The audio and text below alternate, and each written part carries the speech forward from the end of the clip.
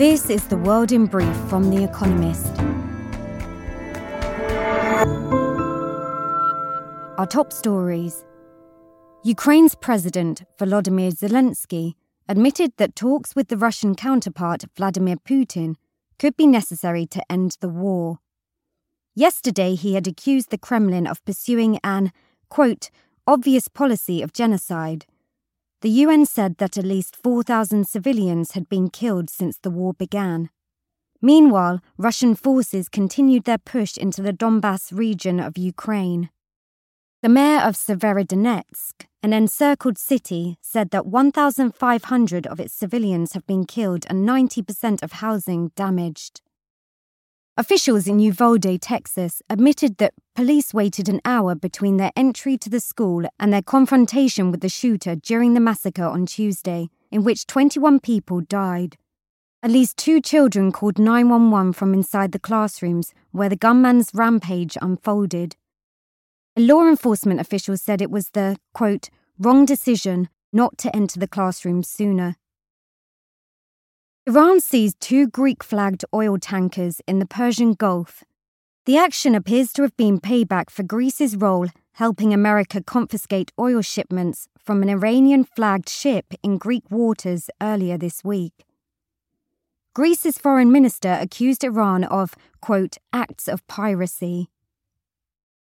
G7 energy ministers called on OPEC, a cartel of oil-producing countries, to, quote, act in a responsible manner and boost output to tackle rising global energy prices.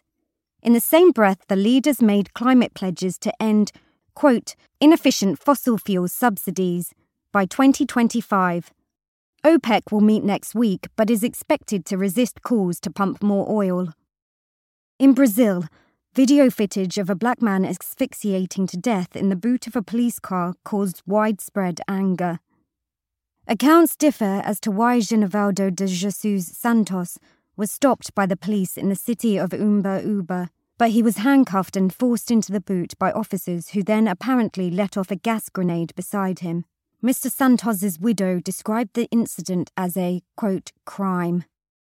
A federal judge dismissed a lawsuit by Donald Trump attempting to halt the New York Attorney General's probe into alleged fraud at his real estate business. It was the second legal defeat for America's former president in 2 days. On Thursday, he was ordered to testify under oath in the civil investigation. Previously, the state prosecutor's office said, quote, some kind of enforcement action against Mr. Trump and his business would probably come soon. ABBA returned to the stage after 4 decades in ABBA Voyage, a digital show that uses motion capture technology and a live backing band to recreate the 1970s superband in their prime. Thursday's premiere in London was attended by Sweden's King Carl XVI Gustaf, along with the 4 real-life members of the band. And word of the week, Jubilee, a celebration of stasis. Britain is preparing to mark the Queen's 70 years on the throne.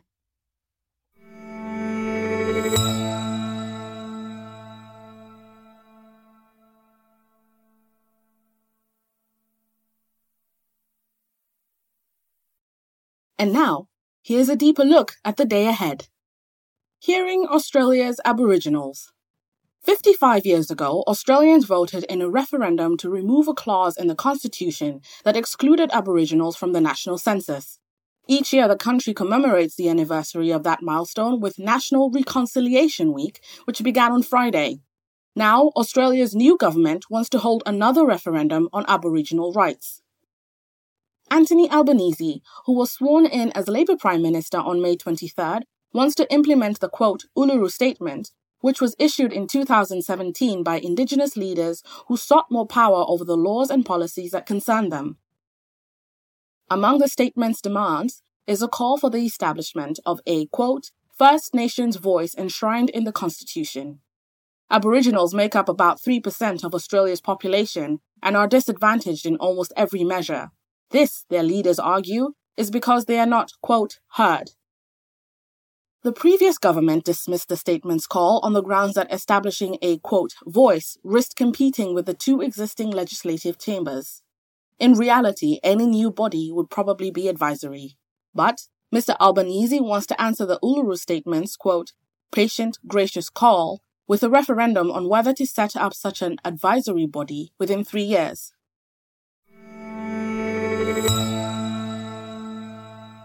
Donald Trump visits the cowboy state. On Saturday, Wyomingites may swap their usual cowboy hats for Make America Great Again baseball caps when Donald Trump arrives for a rally in Casper. The former president will campaign for Harriet Hageman, a lawyer who has earned a reputation for taking on environmental regulation. Ms. Hageman hopes his popularity, 70% of Wyomingites supported Mr. Trump in 2020, will help her defeat Liz Cheney in the Republican primary this August for the state's sole congressional seat. Ms. Cheney has had a target on her back ever since she voted to impeach Mr. Trump, after his supporters ransacked the Capitol building on January 6, 2021. Once the third-ranking Republican in the House of Representatives, her break from the party orthodoxy saw her demoted. She is one of only 2 Republican members of a House committee investigating the Capitol riot. Ms. Hageman herself was once a, quote, never-Trumper. At the Republican National Convention in 2016, she plotted ways to try to deny Mr. Trump the nomination. Her newfound allegiance reflects the enduring power of Mr. Trump's support in one of America's reddest states.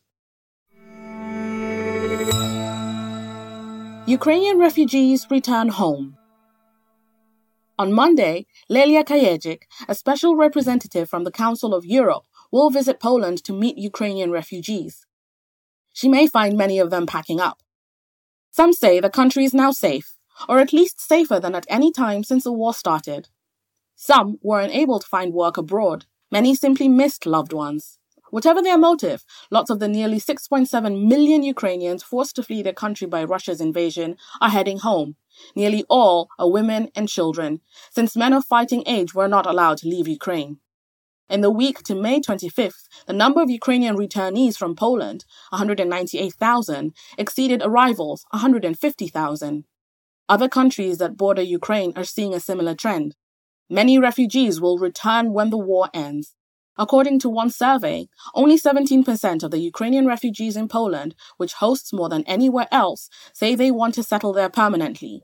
Still, with the course of the war uncertain, even those heading home accept that they may need to escape Russian bombs once again. Digitizing Africa's cultural heritage. Timbuktu conjures up images of gold and Saharan caravans. But the Malian desert city was also a flourishing center of knowledge.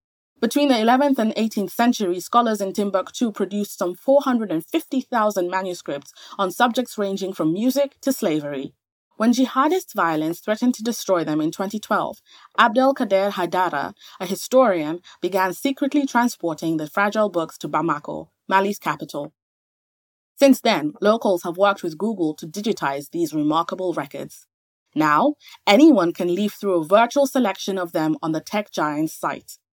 The curious can also explore the mighty mud brick mosque of Djenné in 3D, or wander virtually through Nubian pyramids of Sudan. Meanwhile, earlier this month, Ghana's new Museum of Pan-African Heritage unveiled a digital gallery ahead of its formal opening next year. Such online initiatives help to preserve heritage in remote or unstable regions and make it easier to explore Africa's diverse cultures. Weekend Profile. Sir Michael Lockett, Britain's official party monster. Who better to portray Queen Elizabeth II than a 22-year-old Singaporean dancer? On June 5th, Janice Ho will play the future monarch as a young princess, dancing with a 21-foot dragon puppet in an elaborate pageant in central London to mark the climax of the Platinum Jubilee celebrations. Ms. Ho, who was selected for the role, say the organisers, to reflect the, quote, makeup of Britain and London today. Following more traditional fare such as military bands, the Dragon Dance sets the tone for a day-long carnival, the highlight of 4 days of hoopla and holiday on the 70th anniversary of the Queen's ascension to the throne. And as so often for such national events, Sir Michael Lockett will be at the heart of it all. Meanwhile, some 150 official, quote, national treasures, including fellow nonagenarian Sir David Attenborough, will help Her Majesty party. There will be a retro fashion show of Britain's tribes, jivers, punks, and ravers, and an interpretation of the 1953 coronation in, quote, Afro-Caribbean style. Finally, the Queen will be serenaded by Ed Sheeran, a pop star. This eclectic mix of ancient and modern pomp and pop, flair and tradition has become the hallmark of Britain's post-imperial ceremonies, and Sir Michael has been involved in almost all of them. The lean, unassuming 74-year-old is at the helm of this pageant as co-chairman. He also helped steer the Golden Jubilee concerts at Buckingham Palace in 2002 and the Diamond Jubilee's Thames River pageant 10 years later. Sir Michael's events company also helped organize the opening and closing ceremonies of the London Olympics in 2012. He opened the Shard and oversaw the inaugural New Year's Eve fireworks at the London Eye. The country rarely parties without Sir Michael. He admits to being an, quote, obsessive, waking up in the small hours to worry about his to-do list. The son of an army officer, Sir Michael chose to go straight into business rather than attend university. He says that storytelling is the most powerful means of communication, and on June 5th, he hopes to be telling not just the story of, quote, an incredible life, but also, quote, the second Elizabethan age. The winners of this week's quiz. Thank you to everyone who took part in this week's quiz. The winners chosen at random from each continent were Asia, Izumi Waki, Tokyo, Japan. North America, Jane Goes, Kie, Hawaii, United States. Central and South America, Celso Covre, Brasilia, Brazil. Europe, Maja Peters, Amsterdam, the Netherlands. Africa, Machaba Sateke, Klerksdorp, South Africa. Oceania, Linda Hasselhurst, Sydney, Australia. They all gave the correct answers of Jimmy Stewart, Avro Lancaster, Hanover, Paul Tudor Jones, and Windsor Not.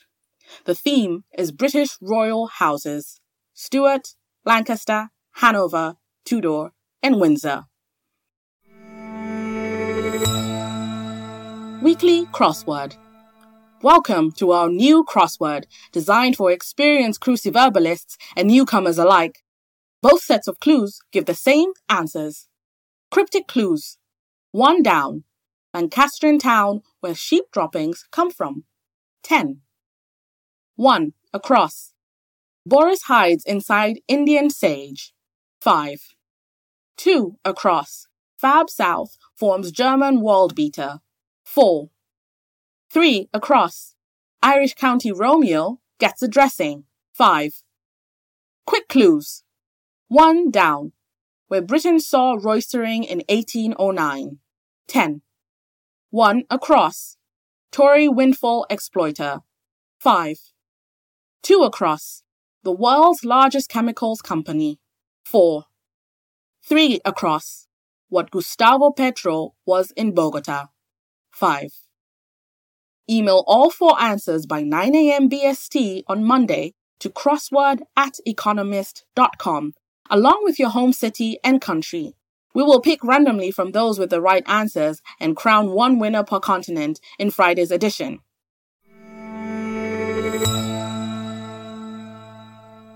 Finally, here's the quote of the day from Maya Angelou, who died on this day in 2014.